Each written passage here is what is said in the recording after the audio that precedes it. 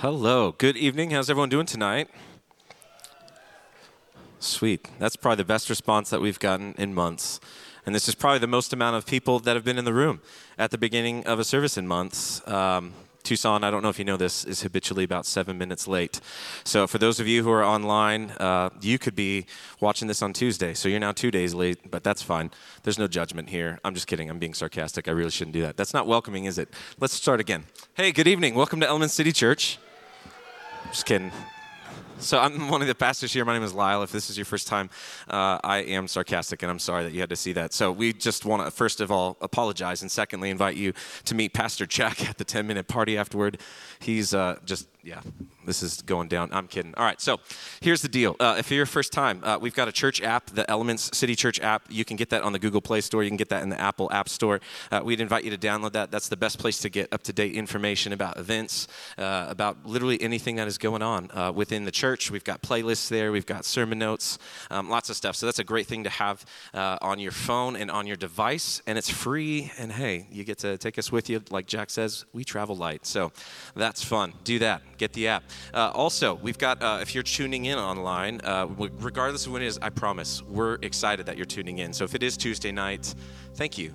We love the fact that we can do church whenever, if you can't be here in the room, you can still have church in your home, and the Holy Spirit can still work and speak to you in the same way. And so we love that we're able to connect with people in that new way. We've got hosts who are there in the chat that are waiting to connect with you if you're watching through the church's website. So don't be afraid to say hello. Let us know where you're tuning in from. They're there to pray for you. They're there to do whatever it is that to answer any questions you might have. So you might also notice there's a button that says connection card. So if you're online, we'd love to invite you to click on that connection card if you want to find out more about Elements and get connected with the church. That's one way to do that. And if you're here in the room, we've got the 10-minute party where you can go back, and we've got there the best kettle corn here in Tucson. I think Jack switched it up, and I don't remember what it was. Old Pueblo. Thank you. Jesse, man, coming through. Love it. Thank you. Best kettle corn in the Old Pueblo. Got to remember that Tucson nickname. Love it. So you can head back there, fill out the connection card after the service, or you can pull out your phone now.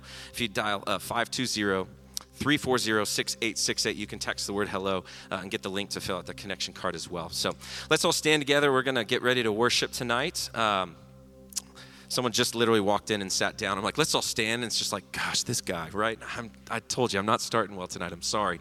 Really sorry. But we are going to pray for the church of the week, and that's Bethel Community Baptist Church. They've got an interim pastor right now, Dennis Watson. And so we want to pray for them. We want to pray for Pastor Dennis, and we also want to pray for them as they search for a new pastor. That's obviously a real big deal for them. But we're excited to worship together tonight. We're going to sing some songs when we're done praying here. Jack's going to come up and preach. We've got a couple songs, I think one song afterward. And so that's kind of where we're going tonight. But again, thanks for being here, and thanks for joining us. And let's go to the Lord in prayer. So Father, thank you for the work that you want to do tonight. I'm so grateful that we get to gather together in this room to lift up the name of Jesus, because that's what it's all about. Every single person that's in this room has a story of how, God, you have come through for them in some significant way. And as you did so, it drew our heart to yours, and it drew us to the love that you have for us as your children. And it's this, the reason we gather here. It's our response to you, to what it is that you've done. And I love our church. I love that we get to gather together to do this and remember that you showed us what love looks like when we didn't even know. That's what your word tells us, that we love you because you first loved us. And so that's why we gather. That's why we worship tonight, is to respond to your great love. Would it awaken our hearts tonight to the beauty of your glory? Would you awaken our hearts tonight to how you're moving and how your Spirit is working in this room, so that we can respond in a way that's meaningful? And Lord, we don't want to just pray for our own church. We want to pray for churches around the city, because you're active all over the place in this town. You're not active just here in Tucson, God. You're active all around the world. And so one way that we can constantly remember that the church is more than just us is to pray for these churches. And so we pray for Bethel Community Baptist Church. We pray for their pastor, Dennis Watson. And we pray, God, that as he's in this interim season, Lord, would you give him wisdom on how he can best shepherd those folks but we pray for them and their community as they search for their next pastor. Would your Spirit lead them quickly to identify who that next person is going to be, Lord? And just would you write just a beautiful story about how you bring that person to their church? We pray for them, just that they would continually seek you and your leadership to see how they can be a blessing to their community, Lord. So give them fresh vision, give them fresh inspiration, provide all that they need, God, to continue to be a blessing to their community. But Lord, we love you. Again, we're excited to gather tonight to worship you. We pray all these things in Jesus' name. Amen.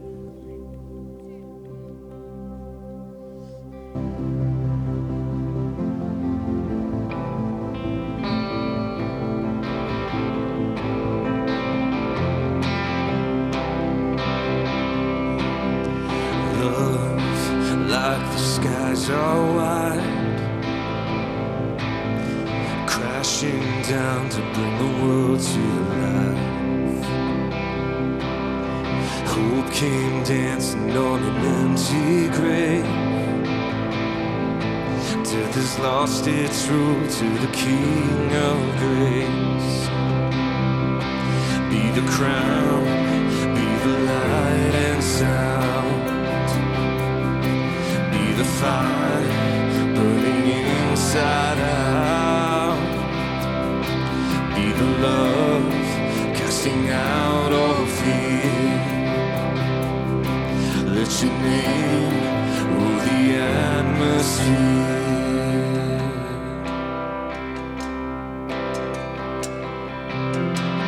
Look, like the skies are wide, crashing down to bring the world to life. Hope came dancing on an empty grave.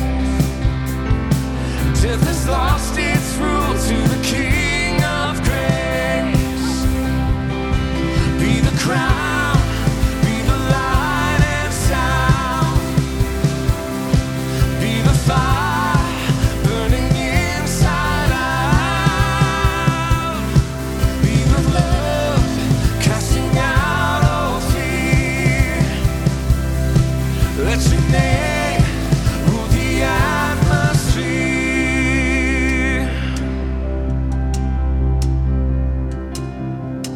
And we owe it all to Jesus. Sin and all is shame deleted. Death and all its chains defeated. In the light we see is Jesus. In the air we breathe is freedom. In the sound that knows no fear, your love rules the atmosphere.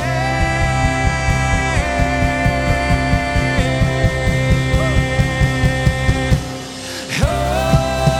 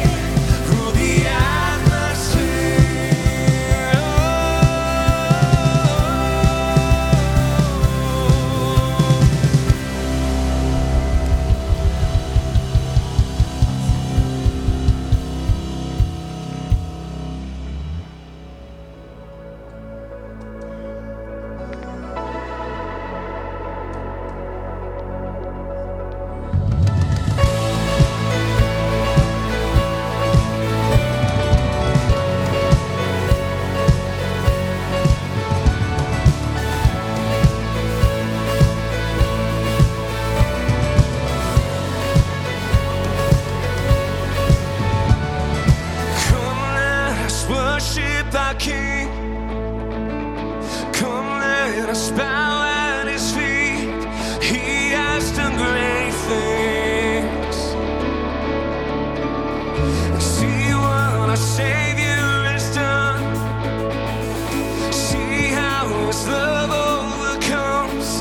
He has done great things.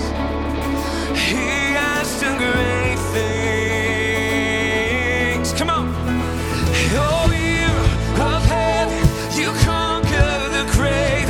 You free every captive and break every chain. Oh God, you have done great things. We dance in your freedom, awake and alive. Oh God, our Savior, your name lifted high. Oh God, he has done great things.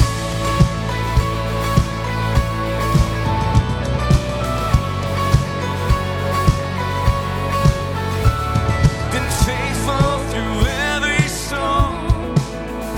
You'll be faithful forevermore. You have done great things, and I know you will do it again. For your promises, yes and amen. God, you do great things. God, you do great things.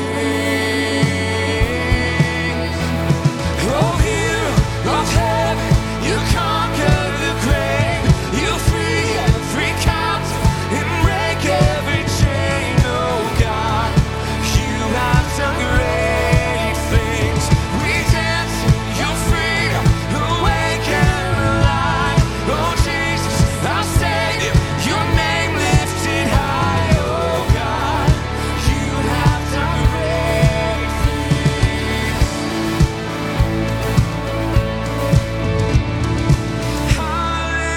Hallelujah, God, above it all. Hallelujah, God, unshakable. Hallelujah, you have done great things.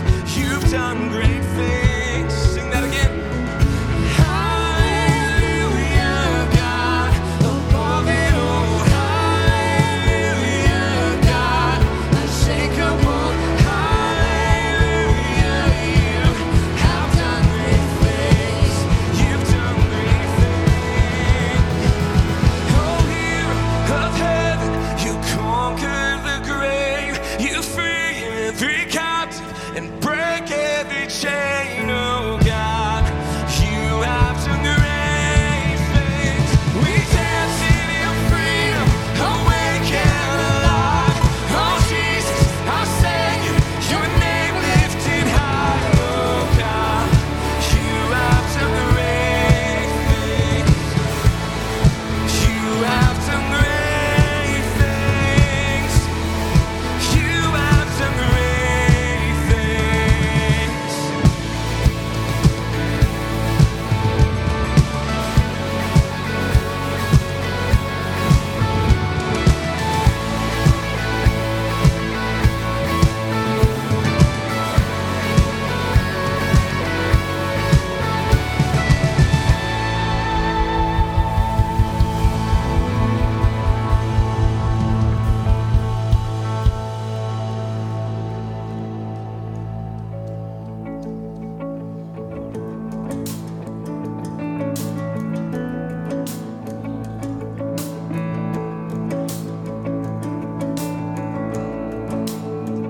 Through every battle, through every heartbreak, through every circumstance, I believe that you are my fortress, and you are my portion, and you are my hiding place. I believe you are the way and the truth and the life. I believe you are the way and the truth and the life. I believe through every blessing,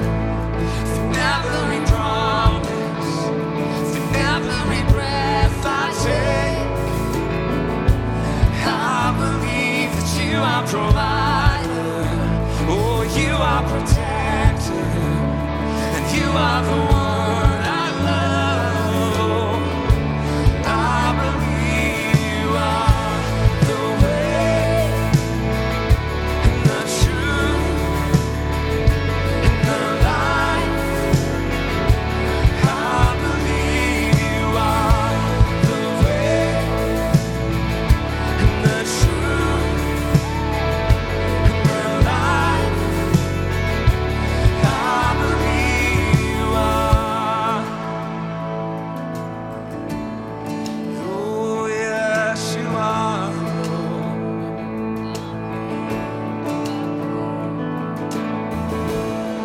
It's a new horizon, and I'm set on you. And you meet me here today with mercies that are new. And all my fears and doubts, they can all come true, because they can't stay long when I'm here with you. It's a new horizon, and I'm set on you. And you meet me here today with mercies that are new.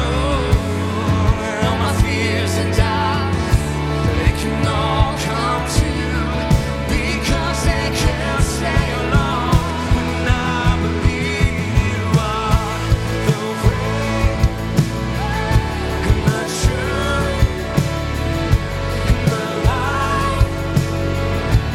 I believe you are the way, the truth and the life. I believe you are. It's a new horizon, and I'm set on you. And you meet me here today with mercies that are new. And all my fears and doubts, they can all come true, because they can't stay alone when I believe you are the way, the truth, the life. I believe you are the way, and the truth, and the life. I believe you are.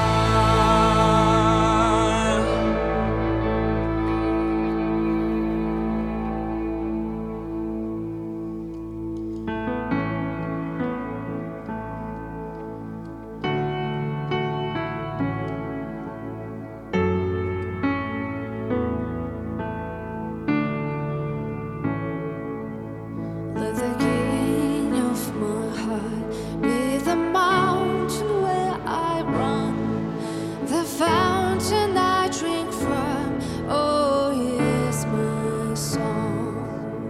Let the king of my heart be the shadow where I hide, the ransom for my life. Oh, he is my song. You are good.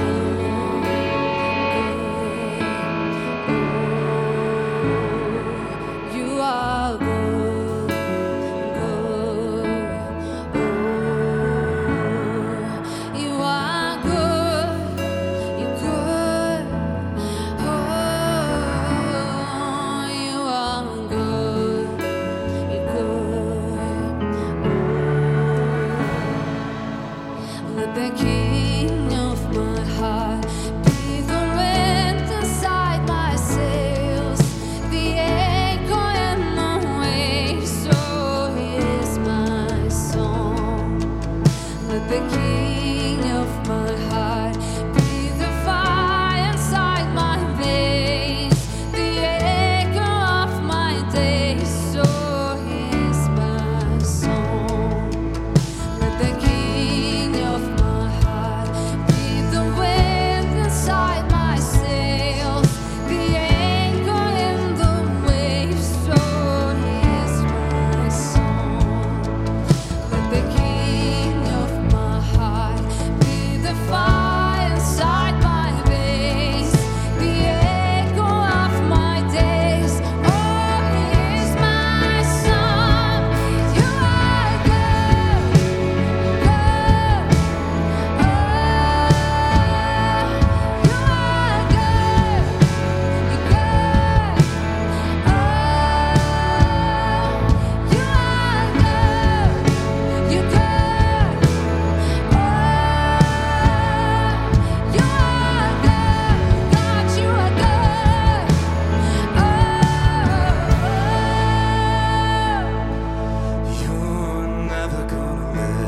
never gonna let me down. Come on, church, we proclaim You're tonight.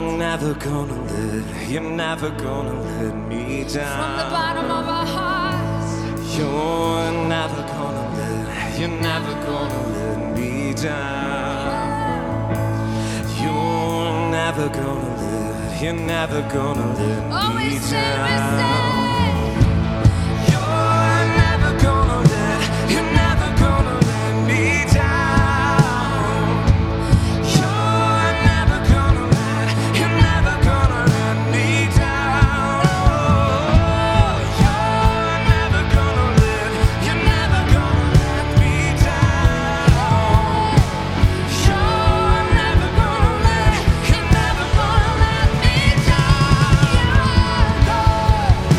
You're good.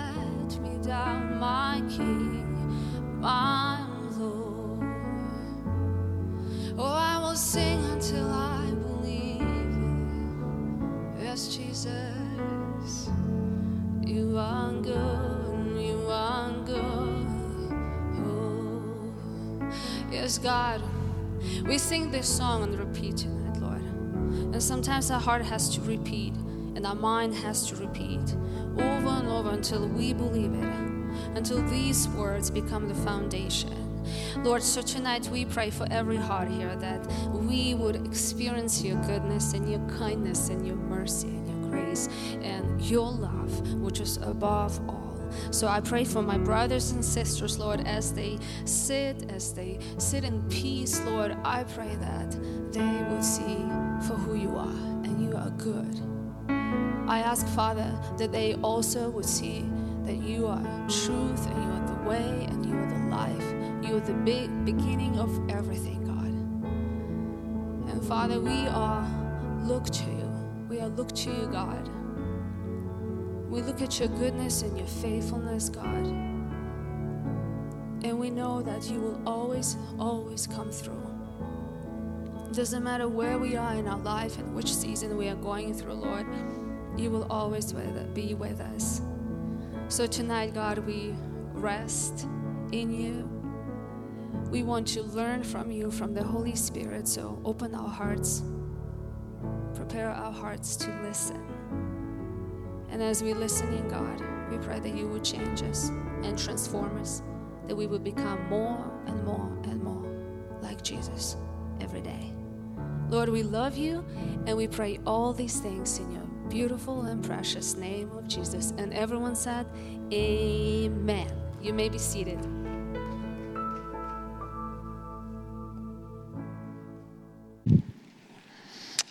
Amen. It is good to worship together, and if I know we've got several that are watching from home, dealing with illness and worshiping from there, worshiping here in the house. So we are grateful to just be able to live in an age where we can dial in digitally, we can be here in person. And so wherever you are, We just love to worship together and kind of set a space and a place and a time for us to have an experience with God. And this is part of that. We're going to end with worship here. So if you're new, if you're really new, I'm Jack. If we haven't met yet, but one of the pastors here, and we'd love to continue to just connect with you and help you connect with God. And tonight, I want you to think back to your high school days. For some of you, it takes a little longer, so I'm giving more time. But for some of us, it's a little further back in the reaches of our mind. And so think back to the high school days. You walked in, the teacher would come to the front of the class, say, "Pop quiz." Oh, yeah, audible moan, right? That would be what happened. But tough, it's time for a pop quiz, all right? You ready? True or false? These statements. Fingernails and hair continue to grow after death. True or false? False. Actually, your skin begins to recede, and that's what it makes it look like it's continuing to grow. Carl Lewis holds the record for the most individual gold medals in the Olympics. True or false? Phelps. There you go. Skin is the human body's largest organ. True or false? The funny bone is really a bone. That's false. Some of you have been hitting that and looking for that for a long time. That's disappointing to know that it's false. Okay, Vincent van Gogh sold only one painting in his lifetime. True or false? True. The Red Vineyard, a few months before he died in 1890. Other ones sold afterwards. Run DMC, come on, was the first rap group to go gold and be nominated for a Grammy. True or false? Anyone say false? It's true. The name Wall Street stems from the row of walls of banks that greeted visitors in New York City's financial district in the 1800s. False. Actually, there's a different kind of wall that it refers to. The blue whale, the world's largest animal, has teeth 12 inches long. False. The blue whale has no teeth. So corn, the most produced crop in the world. True or false? True. Corn is first. Wheat second. Rice third. And the last one, Academy Awards are annually the most watched single telecast in the United States. False. Anyone know what it is? Super Bowl. Glad you brought up the Super Bowl. That reminds me that in a couple Sundays, we will not be meeting here on February 13th. Instead, we're going to do Serve Sunday, where we're challenging you as a family or as a person or as a couple people or as an e-group or a discipleship group to serve somewhere in the morning.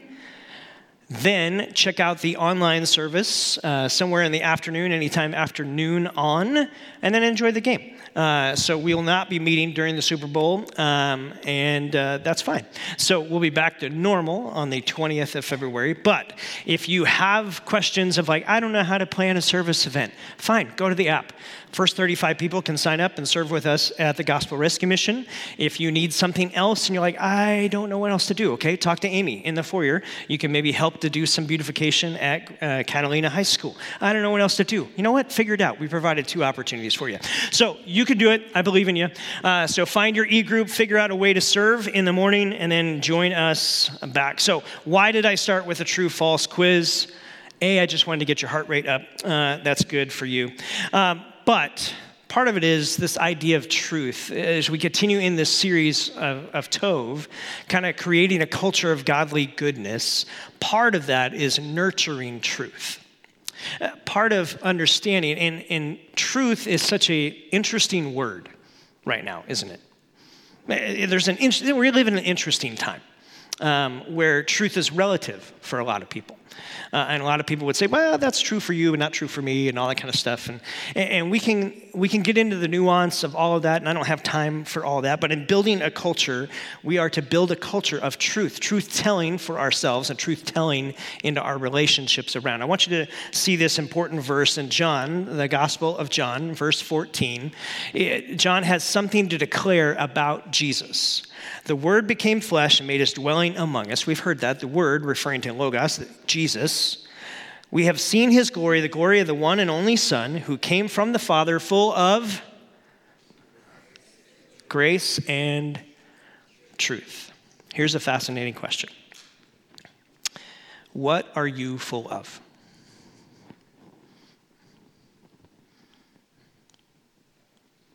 Would people describe what you're full of the way they describe Jesus? Full of grace and truth. I don't know, preacher dude. I've been told a few other things. Yeah, I know. But that's an honest question. Would people describe you as a person who is filled with grace and truth? I think that's a valid question to wrestle with in our own life. As we started this series, we said, hey, new year, we want to build a healthy community. We want to kind of taking a chapter and several chapters really from the book of a church called Tove that Scott McKnight and his daughter Laura wrote that kind of looked at if we're honest, the scandals of churches and the reality of toxic culture that invades churches, as well as we see in nonprofits and in group settings around the world. Like we see this, and we're kind of getting to this idea of Tov. If you're kind of dialing in or tuning in, you don't know what in the world's Tov. Tov means good in Hebrew, and it speaks about the goodness of God. You'll see it all over the scriptures. We are all witnesses to when good is not the norm of a culture or an organization or a group of people, and the great damage and pain that can occur when that plays out, and the harm that it does to relationships, when abuse and neglect and indifference, intimidation, and lies run rampant. We've seen that. Like, you just watch the news and you know what that is. Some of you have been a part of either groups or families or settings where that has played out and you felt the repercussions of that when a culture is not good. What we want is to understand that happens in our world. It can happen in the church, and we need to be people who create the Tov of God, the goodness of God in the cultures, in ourselves, and in the ripple effect that we can have upon the people around us. Tov is an active thing. It's not a passive thing or a set reality. It can grow or it can shrink. It's doing one or the other. And you have the influence, and I have the influence to either help it grow or we can help it retreat. When we look at Jesus, we see the goodness of God in action. Jesus doesn't just do good, he is good. So the theme of doing good is all throughout the scriptures account. And so Lyle introduced this last week, kind of this next slide. There's the graph of just this idea. We talked about empathy radar, right? Empathy and compassion, and how that kind of leads into this idea of building on truth, being people of grace, people who put others first. And kind of, you can see this cycle. This is what Scott and Laura pull out in their book. And it kind of all builds and feeds on one another. We choose to exercise empathy and compassion. We choose to be followers of Jesus who extend his grace, and we value people first over maybe other procedures or things where things can get sideways. We want to be a grace-filled church. I love what Lyle said last week is as we create this Tov culture, never underestimate the power of the Holy Spirit to transform people through grace-filled environments. That's the kind of church we want to be. And God's done some of his best work through grace-filled environments all throughout the centuries since the time of Jesus. And so today I want to turn our attention to truth. And I want to look at this idea of truth in one sense, what we see in the scriptures, the basis for that. And then I want to kind of dial in real specific to us having the ability to face truth ourselves and to be people of truth. And we're going to lead to a time of communion. So if you're watching from home, maybe you can send someone to get some element. I think when I left my house, my kids are dialed in, and I think they had goldfish, and maybe they're going to split up some soda. So like, it doesn't have to be just a communion thing.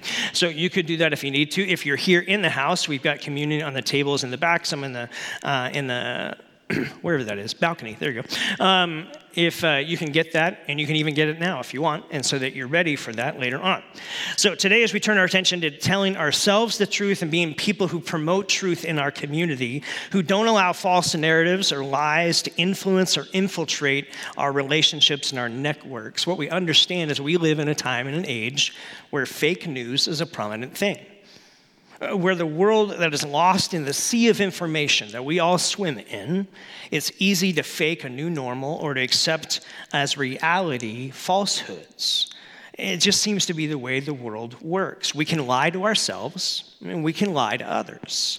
We can either see truth, or we can get caught up in lies and pretend that is truth.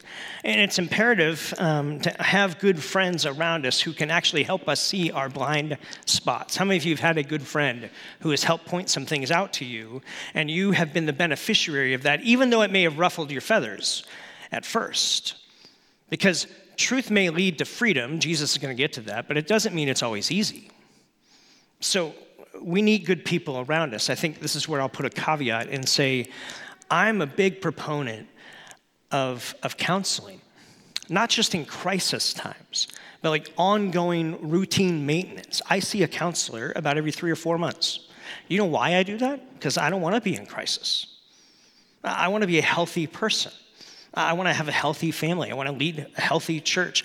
I'm not an overly perfect, healthy person, but I work on that. And so if you're a person who is, here's the axiom I kind of live by. I think healthy people seek out counsel. I think unhealthy people hide. That's the truth.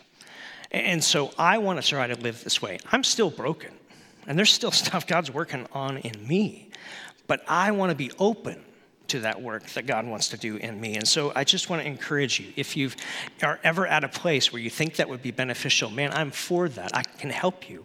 Find some people that can help you in that. Jesus said, you'll know the truth, and the truth will set you free. John 8:23. John 8 is one of those interesting passages in the Bible. When you read through it, it's one of the most intense chapters in the entire Gospel of John. Jesus does this incredible feeding miracle ministry. People continue to hound at him, and then he preaches the hardest sermon he's ever preached and basically says, people, unless you eat my flesh and drink my blood, you can have no part of me. What? And everybody left.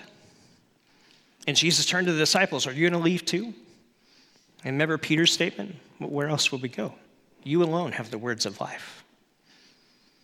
It was a challenging moment. The crowds, the crescendo of his life, his influence was there. And yet into that moment, he's preaching truth, which was hard for people to hear at times. And they're like, we don't want any part of that. And many, many people left because truth matters. Truth can be intense at times, but it is what sets us free. The opposite of that is lies. And we know how lies can bind us up and hold us captive. So a little peek into the psyche of Jack at 16.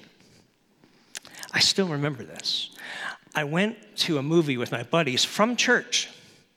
We went to see Iron Eagle 2, which should tell you that was a horrible choice, because anytime a movie is like the second one, it's just dumb. For most of them, right? We can debate about Rocky, but anyway, so like this idea, like the second one. So that's what we're going to see, and my buddies were like, hey, we don't want to see that. We want to see Child's Play. What? The Chucky doll thing? And I was like, I've never seen a horror movie. They're like, come on, man. And so we snuck into the other theater. Now, my dad had a rule, the house rule, that we didn't see R-rated movies. Your house can have different rules. My house has different rules now, but we want to be people who are wise and wisdom. Anyway, so that was the house rule I lived under. So I'm sitting there in the movie theater, in the back, trying to find, my parents are going to show up. I know it. They're going to walk through the door because they have a tracker on me somehow, and like this is back in the 80s. So anyway, I'm sitting there. In the first 5 minutes, the guy transfers his soul to a doll. Like total satanic stuff. And I'm like, I should not be here. Like my skin is crawling. I know this is not right, Jesus. I'm so sorry. Did I leave? No. I got to save face before the guys. So I'm there. I'm giving you a peek into me, okay? So peer pressure got the best of me. I go home. We go to Wendy's afterwards. I'm throwing my trash away. I swear to you, Chucky was in the dumpster. Like he yelled at me, and I was like, and like we go home. I walk in the door. My parents are like, hey, how's the movie? I'm like, it's an airplane guy and stuff and things. And I blew it off, and I like totally made up a narrative story that was not true at all. And I'm sweating. I go to bed. I can't sleep the entire night, like maybe an hour. The next day, I'm groggy, go through the whole, I can't sleep the next night. And the next night, by day 4, I finally fess up. Like, Mom, Dad, I know you got this rule. Like, I got to own this.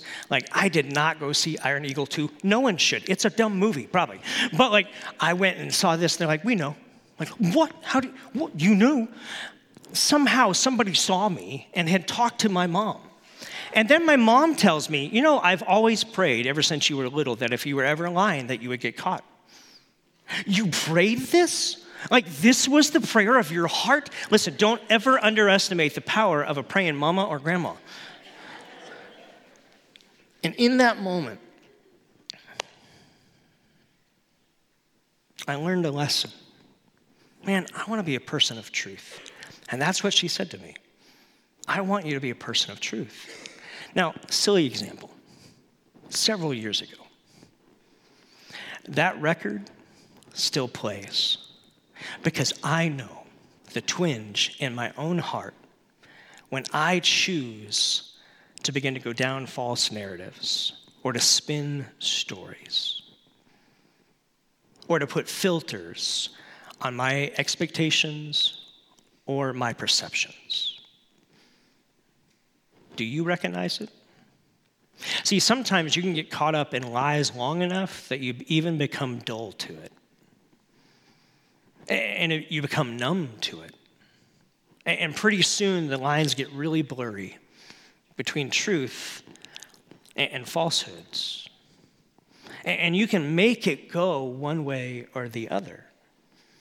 And I think that's why all throughout the scriptures, this call, see, living in lives never leads us or anyone else to healthy places, but living in the truth directs us in the way of Jesus. I think that's the challenge for us, is to be people of truth who tell the truth to themselves and are able to be people of truth in the relationships we have. The way of the Christian living anchors us around truth-telling. We see it emphasized in the scriptures all over the place. Let me just give you a splattering of it. The Apostle Paul to the church in Ephesus, Ephesians 4:15, we are to speak the truth in love. Meaning there's a context to how we speak truth. In love, we do that. Paul tells us that love, agape love, the God kind of love, doesn't delight in evil, but it rejoices in what? Truth. Paul challenges people who exchange the truth of God for the falsehood of idolatry. In Romans 1, he says they exchanged the truth about God for a lie, and they worshiped and served created things rather than the Creator, who is forever to be praised. Amen. Proverbs says, truthful lips endure forever, but a lying tongue lasts only a moment. David writes in Psalm 15, Lord, who may dwell in your sacred tent? Who may live in your holy mountain? Those whose walk is blameless, who does what is righteous, who speak the truth from their hearts. I could give you hundreds of more examples. Here's one last one. The Apostle John, 1 John, here's what he says. This is the message we've heard from him and declare to you. God is light. In him there is no darkness at all. If we claim to have fellowship with him and yet walk in the darkness, we lie and do not live out the truth.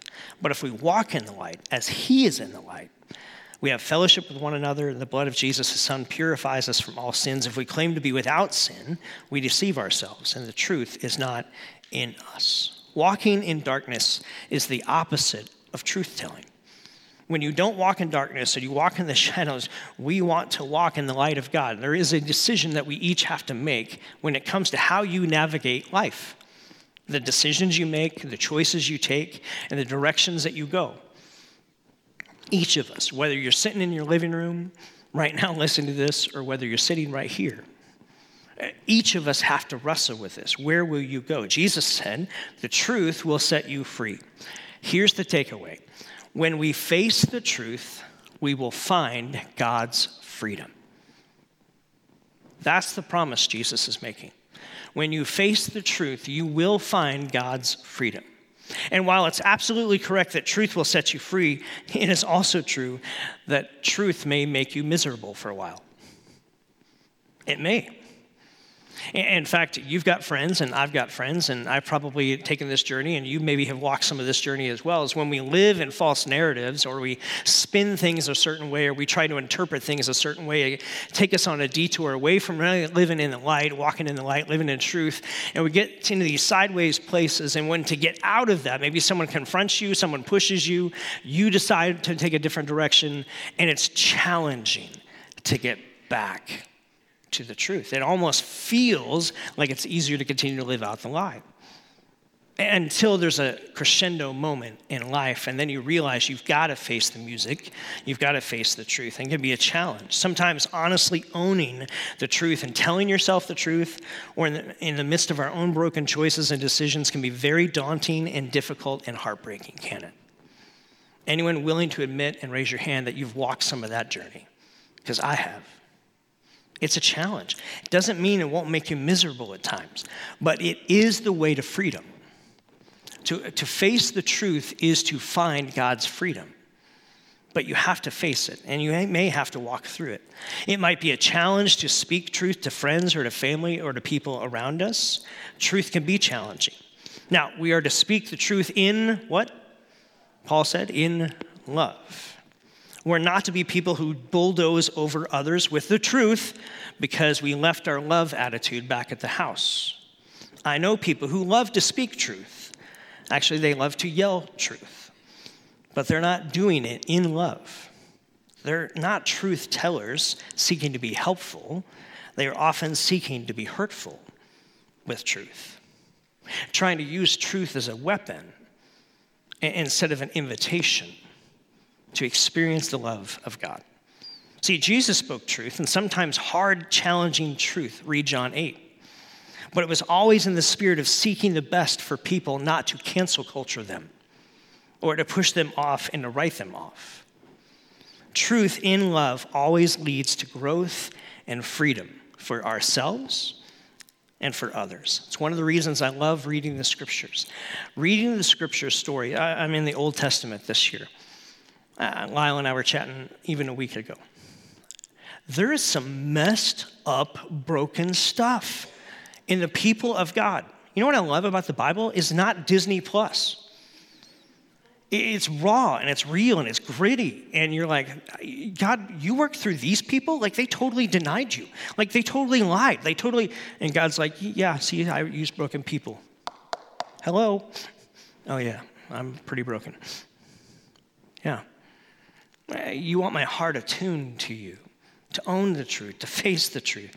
God is willing to tell the truth about our human failings, and he wants us to be people of truth and authenticity. Authenticity might be the greatest currency of our day. People who are willing to be honest with themselves and others, and who don't spin things or tell lies or create false narratives, but are gritty and real and honest, motivated by love. I think that's the voice that the church should champion, because I think that's the voice people are longing and looking for. Not perfection, but an authentic realness that says, yes, I see that, I felt that, I've been there, and God can still meet me in the midst. See, when you face the truth, you can find God's freedom. God desires that we face the truth, which is maybe challenging at times, but it's there when we face the truth, when he can do the work that only he can do. It's there when he can shape us, help us, transform us, and bring healing and help our way. When we live in lies, we miss the opportunity for that to unfold in our lives. It reminds me, I think, of one of the greatest chapters in the Bible. If you ask Christians what their favorite book in the Bible, in fact, go ahead and turn to your neighbor. What's one of your favorite books in the Bible? You can do this at home too. Just turn to the person on the couch next to you. What's one of your favorite books of the Bible? If you're sitting by yourself, just talk to yourself. It's fine. One of your favorite books of the Bible. Now, if I were to ask you that and put a microphone in your face, I don't think any of you at home or here said Leviticus. In fact, Bible reading plans have shipwrecked more people in Leviticus than any other book maybe in the Bible. Leviticus, Genesis, Exodus, Leviticus. Okay, the third one in. And you're kind of like, what is going on here? And Leviticus is this idea of so many rituals and so much of understanding. Here's the priest and what their role is and their job and everything that's to unfold. And it's kind of hard to understand if we're honest. A, because we're not Jewish, and B, we're not living in the desert back in that time. But to even understand and get through it, it's hard to see the reality of it until you focus on Leviticus chapter 16. And that's what I want to look at, the Day of Atonement. What's fascinating about the Day of Atonement in Leviticus 16 is this was to be something that played out in the life of Israel, that they were to play once a year. Every year, they would have this festival that kind of started, this feast that would start, and on the last day of that would be the Day of Atonement. You may have heard it called Yom Kippur. And this was to be the celebration of what played out. Ray Derlin is a meticulous Old Testament scholar. He describes it this way. The week beforehand, the high priest was to be put in seclusion. So here's what would happen. The high priest, one time a year, would go into the Holy of Holies, which is the most inner part of the Jewish temple.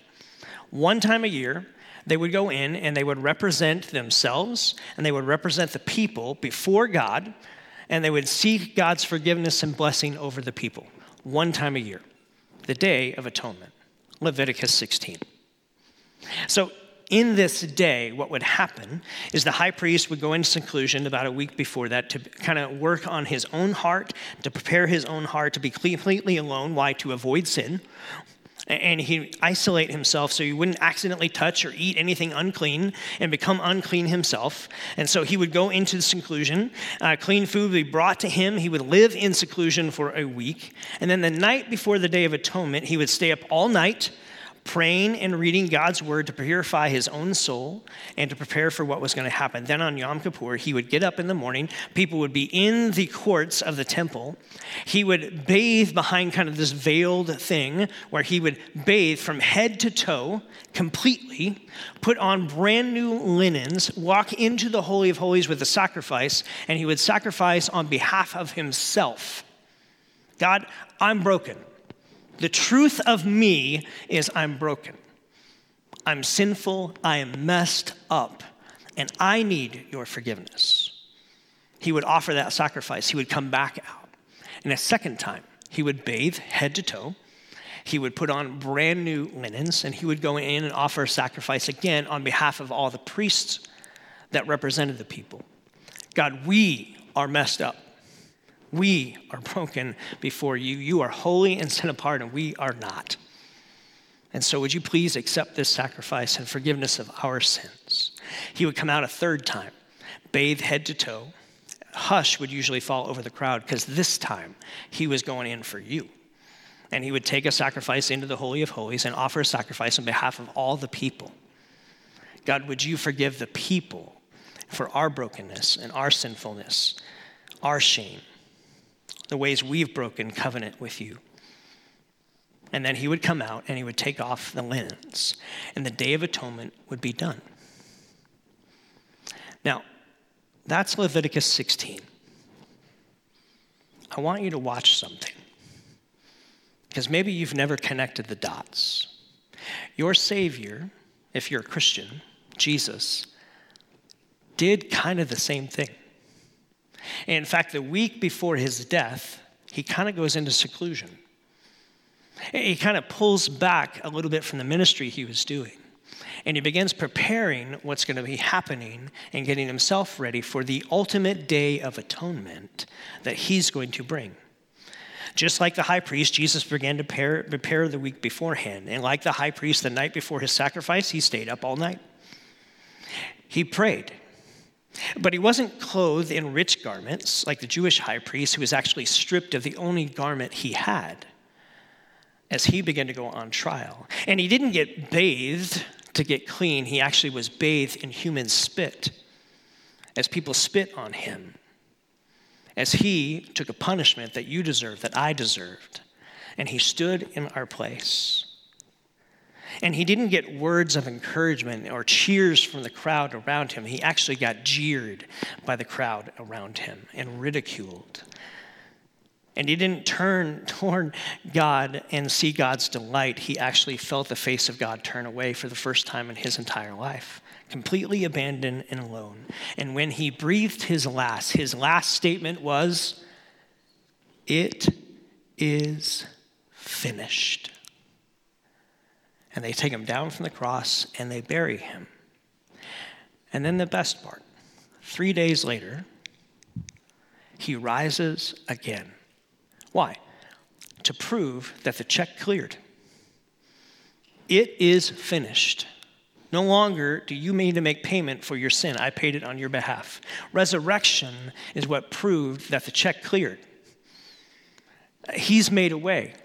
What's fascinating is Peter and John run to an empty tomb. What do they find in the empty tomb?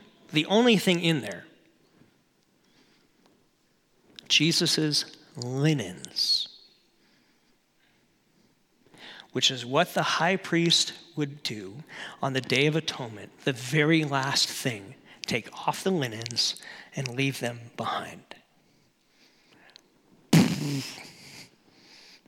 Jesus, your Savior, did that for you.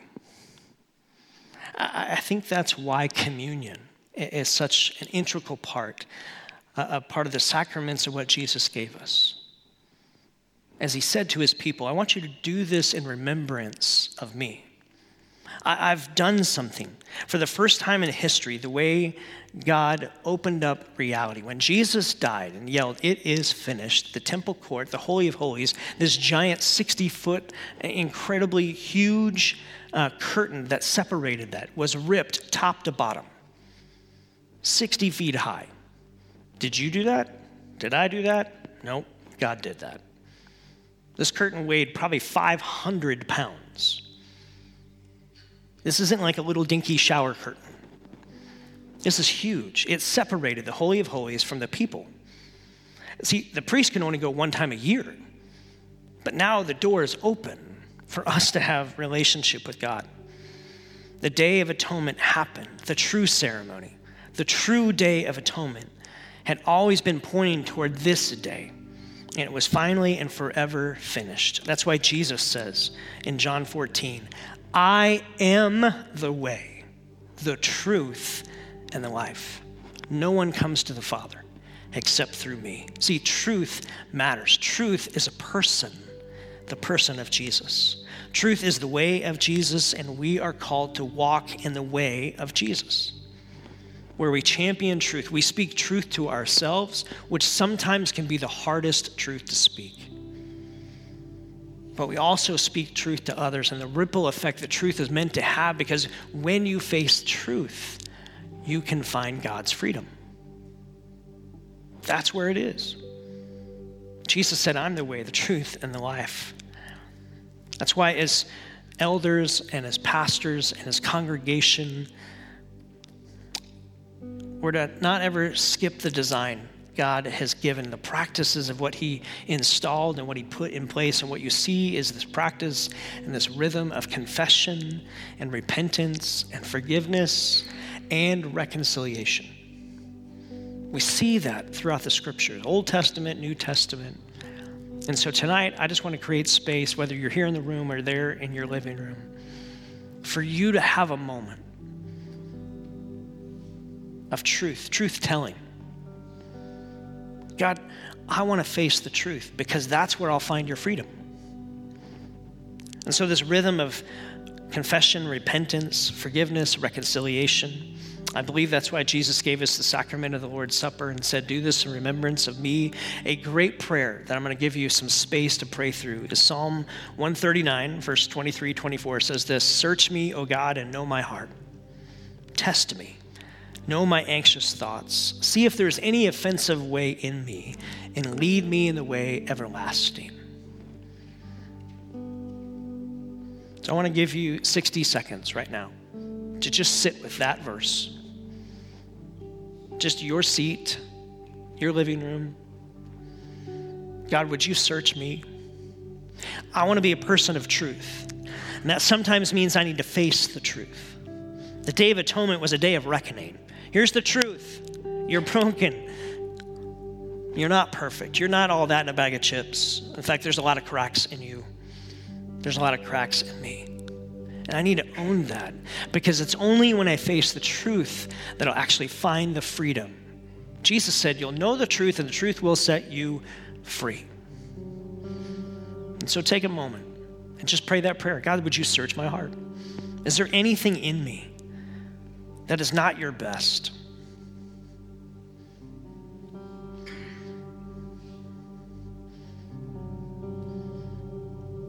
Is there anything that you need to confess to him? Any actions that you need to own, repent from?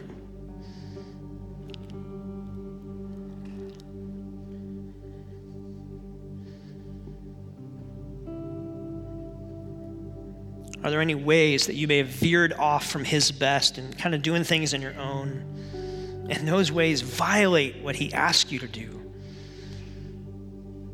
or to be about as his follower.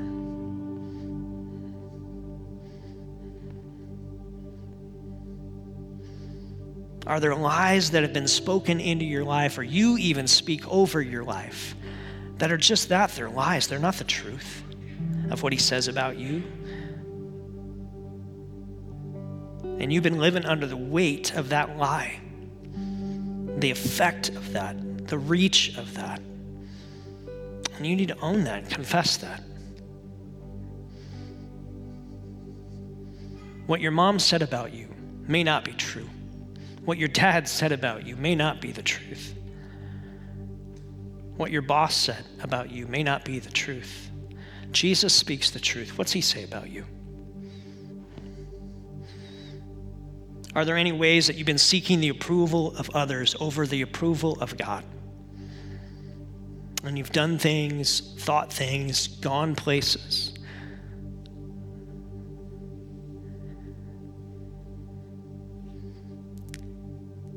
that God would say, I've got better for you. Listen for his promptings, his truth, his love. He always speaks truth in love.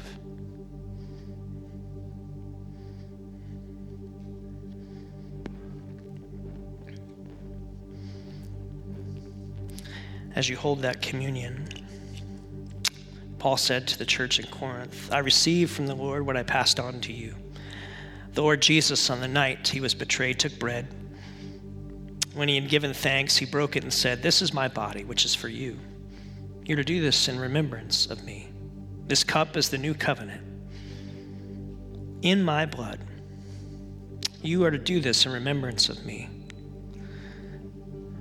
When you're ready, in about 30 seconds or so, you're going to take communion on your own. But as you prepare to take that, and as we prepare to close with a song tonight, I just want to speak truth over you, and I want you to receive it. I want to declare the truth of God over you. When you come to his table, and you do this in remembrance of him, as a follower of Jesus, if that's you, this is the voice you're to hear. The brutal truth is you and I are broken. We are sinful, and we are not as we should be. But the greater truth is Jesus came for you to rescue you. See, the truth is you are precious to the creator of the heavens and the earth. And that's why he gave his one and only son to pursue a relationship with you and provide a way for you to be known. The truth is that through faith in Jesus, his life, his death, his resurrection, you are forgiven, you are reconciled, you are rescued, you are reclaimed, and you are redeemed. The truth is you are loved and saved and sealed and restored because of Jesus and your faith in him. The truth is that you will never traverse 1 second or take one step on your own. Your Savior walks with you in each moment of life. He is for you and he is not against you. The truth is there is nothing that can come against you that God cannot and will not bring you through. The truth is there is nothing that can separate you from him, and God is with you now and in every tomorrow and with you forever. That's the truth of those who are in Christ. So, Father, I pray that your Spirit would minister to our hearts as we engage in communion here, as we remember what you did for us, Jesus, through the cross and resurrection. Thank you for being the way, the truth, and the life. Our life, my life. Thank you that when we are people who face the truth, we will always experience your freedom. So in the next 30 seconds or so, why don't you take communion on your own and whisper a prayer of gratitude to God? And then we'll close our night with song.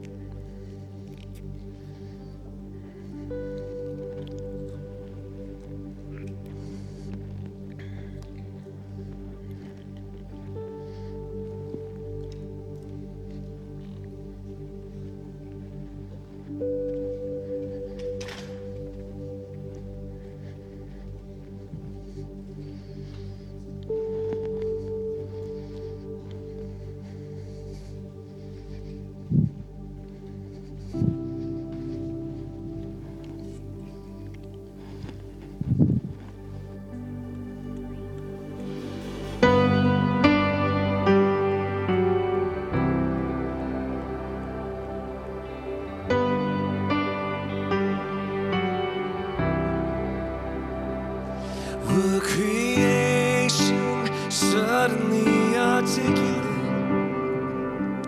with 1,000 tongues to lift one cry, and from north to south and east to west we'd hear Christ be magnified.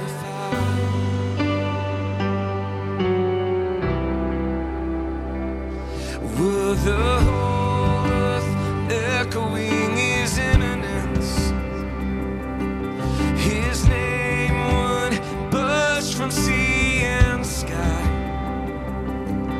from rivers to the mountain tops we'd hear Christ be magnified.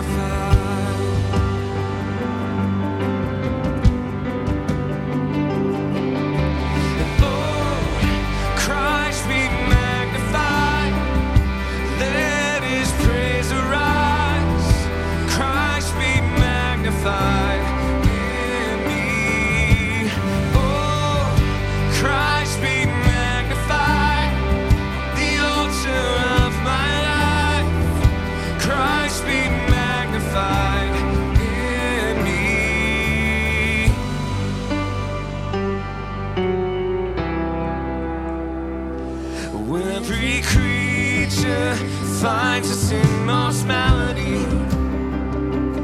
Every human heart its native cry.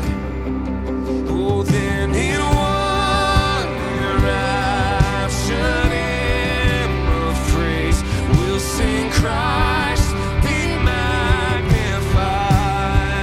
Oh, we lift you high, Jesus.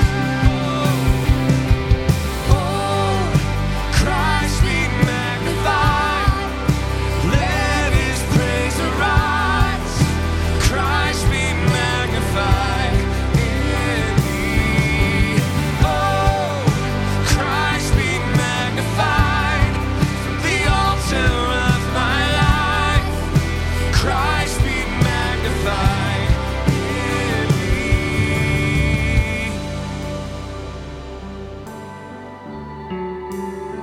Oh, we worship you, Jesus.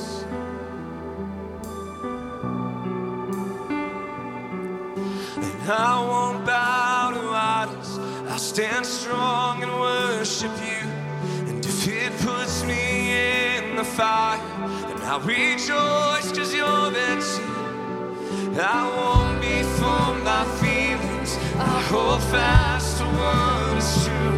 And if the cross brings transformation, I'll be crucified with you. 'Cause death is just the doorway into resurrection life. If I join you in your sufferings,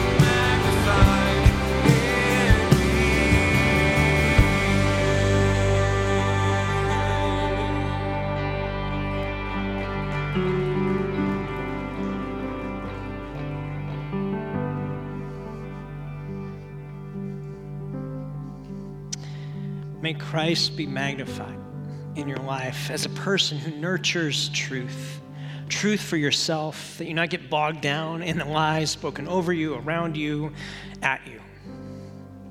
That you live truth, and that you're a person who nurtures truth in the relationships and the influence that you have. To speak truth in love for people's best. And may the ripple effect of that begin to invite people to this Jesus. See, when you face the truth, you can experience the freedom of Jesus. You might be here, you might be tuning in, and maybe you've never said yes to Jesus. Then friend, I just invite you to say yes to him. To go, Jesus, I need you. That was the reckoning happening in Leviticus 16. That's the reckoning that's happening as Jesus put out this message to say, I'm the way, the truth, and the life. No one gets to the Father except through me. That's truth. Is that hard to accept? Yes. That's challenging, but it's truth. And so do you need to say yes to that? If you do, talk to the friend that brought you. Come see us. Come talk to us. Email us if you're watching online. We'd love to help you discover this Jesus who loves you, who's for you, not against you. So as we go tonight, thanks for being a part of everything that happens in Elements. I know we got people that are connected and engaged and in and out and all that stuff, and we got a lot of mess going on. But we pray for health for you. May his blessing be upon you, his favor over your life. Thanks for partnering with us. We don't do giving here where we pass a plate. We've got giving boxes in the back. A lot of folks give online. So if you're new around here, that's a way that you can begin to partner with us, just being the church. Serve Sunday again, February 13th. We'll talk more about that, but I really want to hit the idea of e-groups and discipleship groups. One of the ways that we live in truth is that we live in community.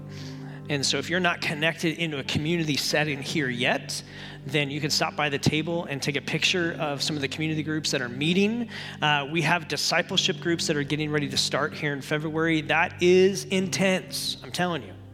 It's 26 weeks of walking through with one or two other people.